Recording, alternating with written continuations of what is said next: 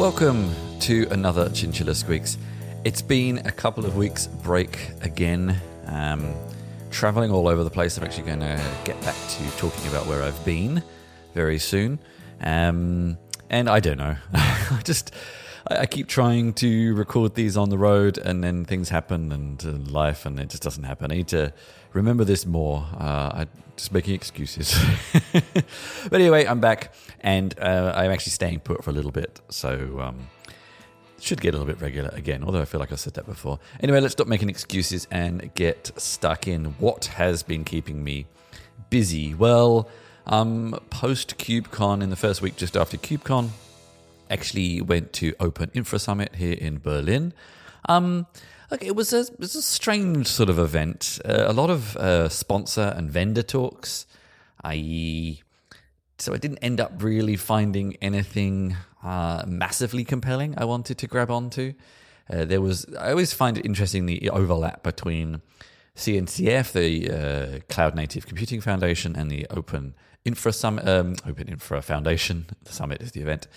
And where they overlap, I suppose CNCF kind of was born out of Kubernetes, and Open Infra Foundation looks after a lot of other projects, and there is a bit of overlap between some of those projects as well. I guess largely kind of Kubernetes alternatives, maybe.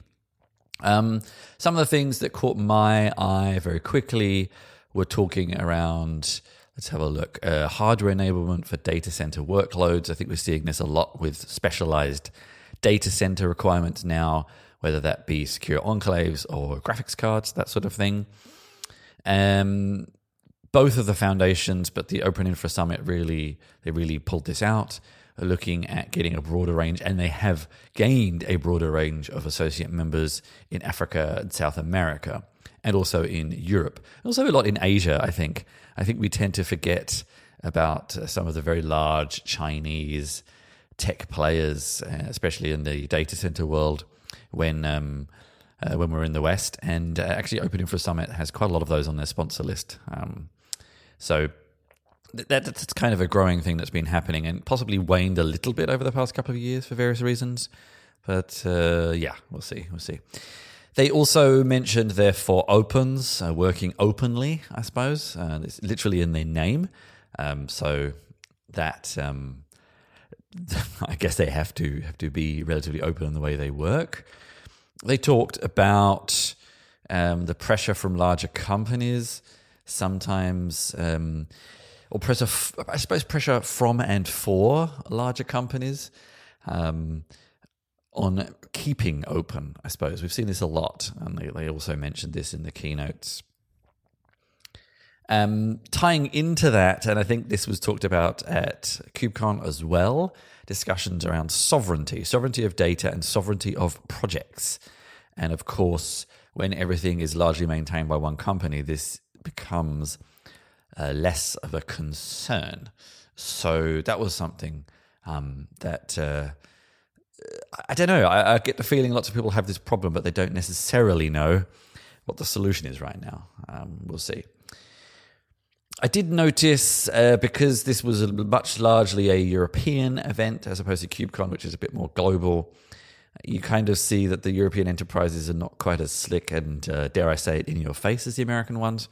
But I think the I don't know if this is really a company. I suppose it's an institution that comes up a lot at European-based events, is CERN. And there was actually a really good talk by one of the infrastructure engineers there about how they keep their infrastructure going. And the Hadron Collider just fired up again. So I guess they're really testing the infrastructure for data collection again at the moment. So I guess my summary of the event would be KubeCon is about projects. Open Infra Summit is more about implementation details. A lot of sort of more operators and things like that there. That's sort of something that would be my division. The foundation turned 10 this year. This is why they were looking at the kind of more global reach. Outside of Kubernetes, the Open Infra Foundation definitely focuses a lot more on OpenStack, and obviously there's a few major players behind that. So that comes up a lot, but I sort of wonder when people decide over one or the other. It's not something you hear talked about as much, but it's still definitely there and still popular, I suppose, smaller players in a large, demanding ecosystem still have a reasonable market. I mentioned earlier about the hardware-enabled data centers. This is something actually I've been reading about recently and done some writing on. Confidential computing is what these hardware enablement is often used for. This sort of changes the security paradigm of cloud computing and is increasingly supported by the open infrastructure projects, possibly CNCF as well, I'm not sure. This uses this specialized hardware to allow for encrypted data at rest, at use, and in transit, meaning that companies that need very secure applications and payloads and access to data can trust public clouds. And this is why you need this specialized hardware. Feeding back to this OpenStack versus Kubernetes comment again, an acronym that came up a lot, which I don't know, LOKI, Linux, OpenStack, and Kubernetes infrastructure. It's a little forced there. So I suppose this is the play is that you use OpenStack to run the cloud and then use Kubernetes as the platform for each instance on the cloud, something like that. I wonder if that's strictly necessary, but that's what a lot of people are now moving to. And there were a lot of conversations from some local players, Deutsche Telekom, the German government Ministry for Economic Affairs and Climate Action. This is a strange combined ministry there. Also, Open Telecom Cloud, which is run largely by Deutsche Telekom, but then used by a lot of other users. I actually had a job interview with them some time ago, sort of remember that they exist, and this data sovereignty issue comes up again when it comes to European operators quite a lot. So these they claim 100,000 users, which seems like a lot, but when compared to the American clouds, I suppose is not very many at all, but it's enough. It's certainly enough for a decent business, I suppose. So I suppose all in all, there was a lot covered. I may try and summarize some of this in a blog post, but to be honest with you, I just never seem to get time for these blog posts. The podcasts are quicker to put it together because I could just talk through it. There was a lot there, but it was hard to navigate through all the vendor talks, I must admit.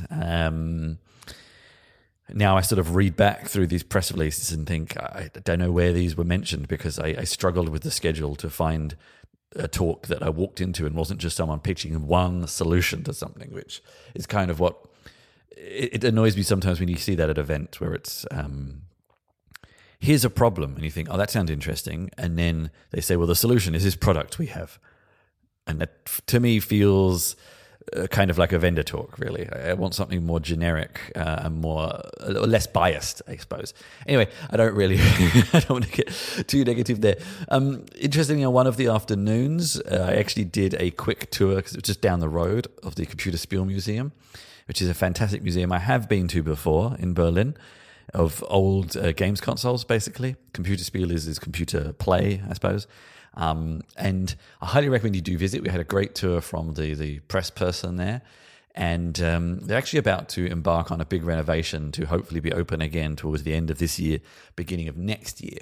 So I would recommend you possibly hold off any visits for a few months, because it's kind of at bursting capacity, and they're rearranging. They don't have any more space, but they're rearranging things and reprioritizing a few things and updating a few things. We noticed that there's a lot of references to some of the most recent references to things are from about sort of 5 or 6 years ago, and they need to rearrange to fit in some new references. But it's a fascinating place, a little bit of a trip down memory lane for people of a certain age, but also I think the most interesting aspect is these consoles and devices from the old East, which are really weird to look at, and they have them working, and you can see these copies and clones of Western devices, and I think that's always been fascinating to look at. Next up on my trip schedule was OSCAL. OSCAL is a small, very open source focused event in Tirana, Albania. I think this is my third visit. I ran a workshop on Open Broadcast Studio, which went quite well, and there was a lot of interesting talks there from people like LibreOffice, from the Software Freedom Foundation, from Wikimedia, from a whole bunch, a lot of people from Fedora and OpenSUSE as well. And it's always nice to go to these sort of more grassroots open source events because you get a lot less. It's the complete opposite of Open Infra Summit. A lot less vendor pitches and a lot more just people talking about things they're interested in. Although there were a few pitches of sorts, but I don't know. When you get someone from an open source project, it's less of a pitch and more of a explanation. I'm not really sure.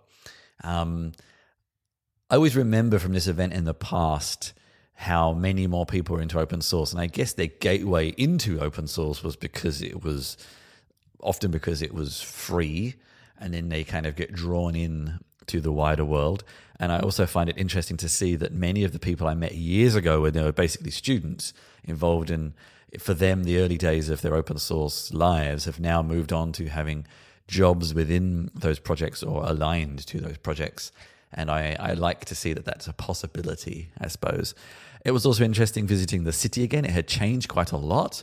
Tirana, it actually sort of started to gentrify quite a bit and prices had gone up a bit to the point where I did wonder with some of the places how they would be affordable for locals. But still, I suppose places change. It's definitely had quite a lot of licks of paint and sort of shiny things added, new lights and all sorts of things like that. And a lot more sort of slightly higher end eateries and things like this too. But it was a great little event. Most people came from Europe, but a few came from further afield for this small event. And it was good as always. I don't know, no massive highlights, just lots of kind of consistent good discussions on the open landscape. And I had a good time. I'd also recommend going to the House of Leaves Museum. It's actually won a lot of awards. It's about the I can't remember the exact words, but the spying agency, the equivalent of KGB and the Stasi and in other countries in Albania, which actually then caused me to go up and read a lot on the dictator there, who was in power for 40 years post World War II, which really amazed me. And then this kind of rapid turnaround afterwards, after all that. It was also funny because I struggled to sort of understand what his downfall was. He kind of held on into power for so long. It was basically his death that ended it, which is amazing in many ways. I suppose it was a smaller country. I don't know. I don't want to start talking about this too much in case I wander into territories where I'm not saying things that are accurate. But anyway, the museum is about his kind of, police and related network, how they kept the control and the peace, shall we say, in quote marks. Really great little museum. Well worth a visit if you happen to be in town, with lots of cool retro devices as well, a bit like the Computer Spiel Museum that will send you a trip down memory lane as well, although they were used for more nefarious purposes than play, of course. Then I got back and I was invited to HashiConf in Amsterdam, but I couldn't really fit it in to the schedule, so I just attended online. The online program, there wasn't a great deal, actually. It was a bit sort of odd. It was like 2 talks and a keynote, and then that was it. So I ended up actually asking for the press releases to report back because I didn't really have much else to mention. So this is HashiCorp's conference fresh off their IPO. It's this year's developer and product event, I guess, first in line for a couple of years. So Ian Jennings and I have been doing on our DevX5 live stream. We did a whole roundup of HashiCorp tools, actually. There's going to be some updates on that live stream coming very soon. We're working on the next season. It's quite late, of course. But still, here were the big things mentioned. I think a lot of it around consolidation of their many, many years of development. So they released a new developer site. It's in public beta. This consolidates a lot of the documentation and tutorials for tools. I actually always found that their content was pretty good, but you did end up bouncing around a lot. And I think this sets to sort of bring that experience into a better flow. It combines tutorials, reference, example code, videos, and interactive labs. My favorite. One of the main feature announcements in Terraform, which is probably the most popular of their tools, was drift detection. This happens when you have infrastructure as code sort of defining your infrastructure, but then there's ways people can kind of make changes elsewhere and you get differences. You could do this with diffs and things like that in version control, but this is a method that lets you do that in a more autonomous way, which is, I suppose, especially useful because sometimes you have to know to look for drift detection, whereas this would detect it without you having to go and look at those diffs. And they also are partnering with a lot of other members of their ecosystem to get checks on policy and other sorts of security checks, including with Sync, for example, for security, and then others for compliance, code scanning, and cost analysis. This is something that Terraform has been doing very well recently, and I will get onto more of that very, very soon, actually. Then there was HashiCorp Boundary in free public beta. It's an open source project that's been around for about just under 2 years, which is an easy way to securely and remotely access critical systems.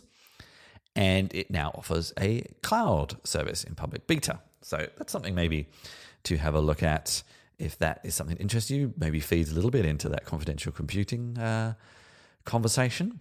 And finally, Consul, another quite popular HashiCorp project. It's a networking tool for service discovery, basically, and they have now made it generally available on Microsoft Azure, also in addition to AWS. So sort of more easy rollout of it, I suppose. So that was everything from HashiConf. Then I went off to Monitorama in Portland, preeminent event for sort of observability, I suppose, this loosely coupled combination of monitoring infrastructure, logs, metrics, tracing.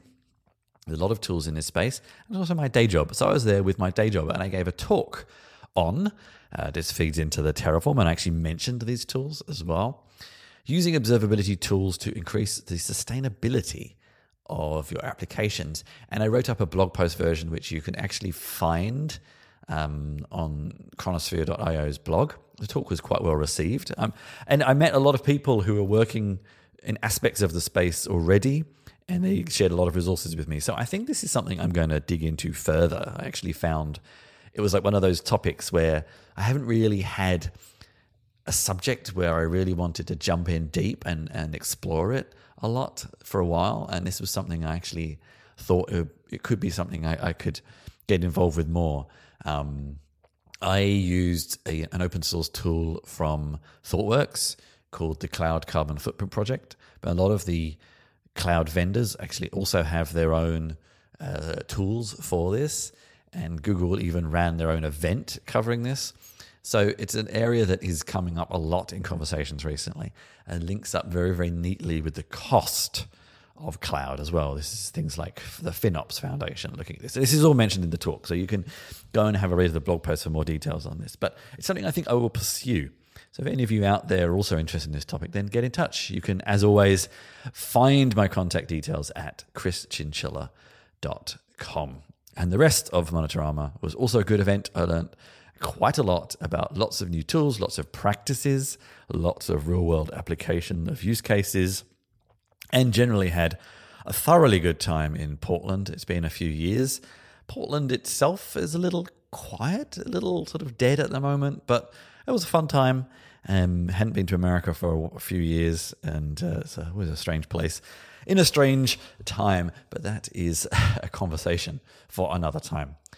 Okay, that was me catching up with what I have been up to the past few weeks. Let's now whip through a few random links and then kind of what else I've been doing. First, this was an article from Charlie Warzel on The Atlantic. This has a little bit of time with a few other bits of content, but the open secret of Google search. I don't actually use Google search anymore.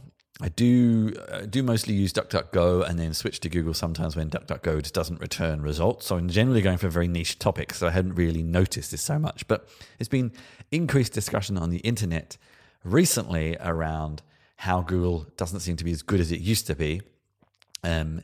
Either not returning as relevant results or returning more advertising content, or just, I think there's also a lot of a case, and I would be one of these because I recognized myself when I read this, that people search in different ways. Older people tend to search with keywords, whereas newer people to the internet tend to search questions. And I think Google and other search engines may be in a transition phase of coping with this, or maybe it's just that us oldies are not satisfied with the results we now get in the ways we always used to search. And there's even Google engineers talking about why this is the way. And of course, Google denies it, and et cetera, et cetera. But it's a really interesting article, and there's a couple of links to sort of related content that goes deeper into certain subjects. And I don't really use Google as a search engine anymore, but I think we all recognize that the internet is getting flooded with sort of search engine optimized content and rather ruining a lot of our access to it. And this is possibly why we've ended up with a lot of these walled garden sort of ecosystems now, like TikTok and things like that, where they're far more popular for finding information because of this, but it's not always exposed everywhere else. But we find them more reliable. I feel like that might be why some of these old school traditional public gatekeepers of online content are sort of getting phased out slowly by some of those. Very related, this is from Mark Nottingham on his blog, mnot.net. What would a Chromium-only web look like? So this is very, very related. And how you see now increasingly so Chromium, Google Chrome effectively, has become almost like Internet Explorer was many decades ago, this de facto view on the internet.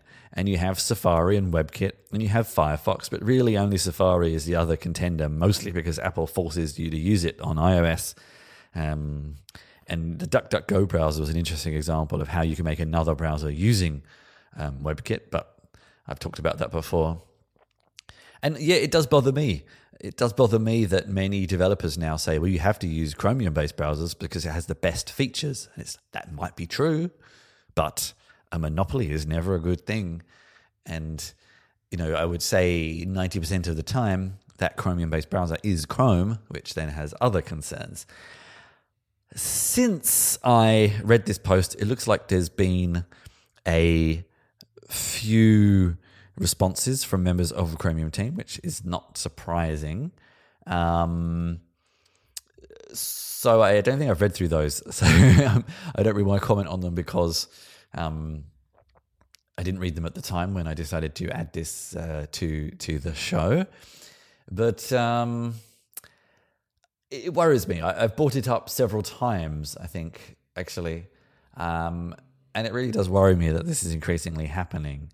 But it seems to be like Chromium is getting away with it, unlike with Internet Explorer, because it's quote-unquote open. And I reiterate this point again, yes, it is. But Google Chrome is not. Well, a lot of it isn't. It piles on a lot of other things that are concerning, and one option is not a good option. Some would argue, and it is argued a little bit in the article, that this is kind of like Linux. Linux is the open operating system, and there are variants of Linux, but it's still all Linux. Yes, but the Linux kernel and the sort of core of Linux is not largely maintained by one company. So I don't know. This is a discussion I would be very happy to have more of. So as always, find me on christianchiller.com for more discussions on that. It's sort of related, I feel like, on the Evil Martians website, how to make absolutely any app look like a macOS app.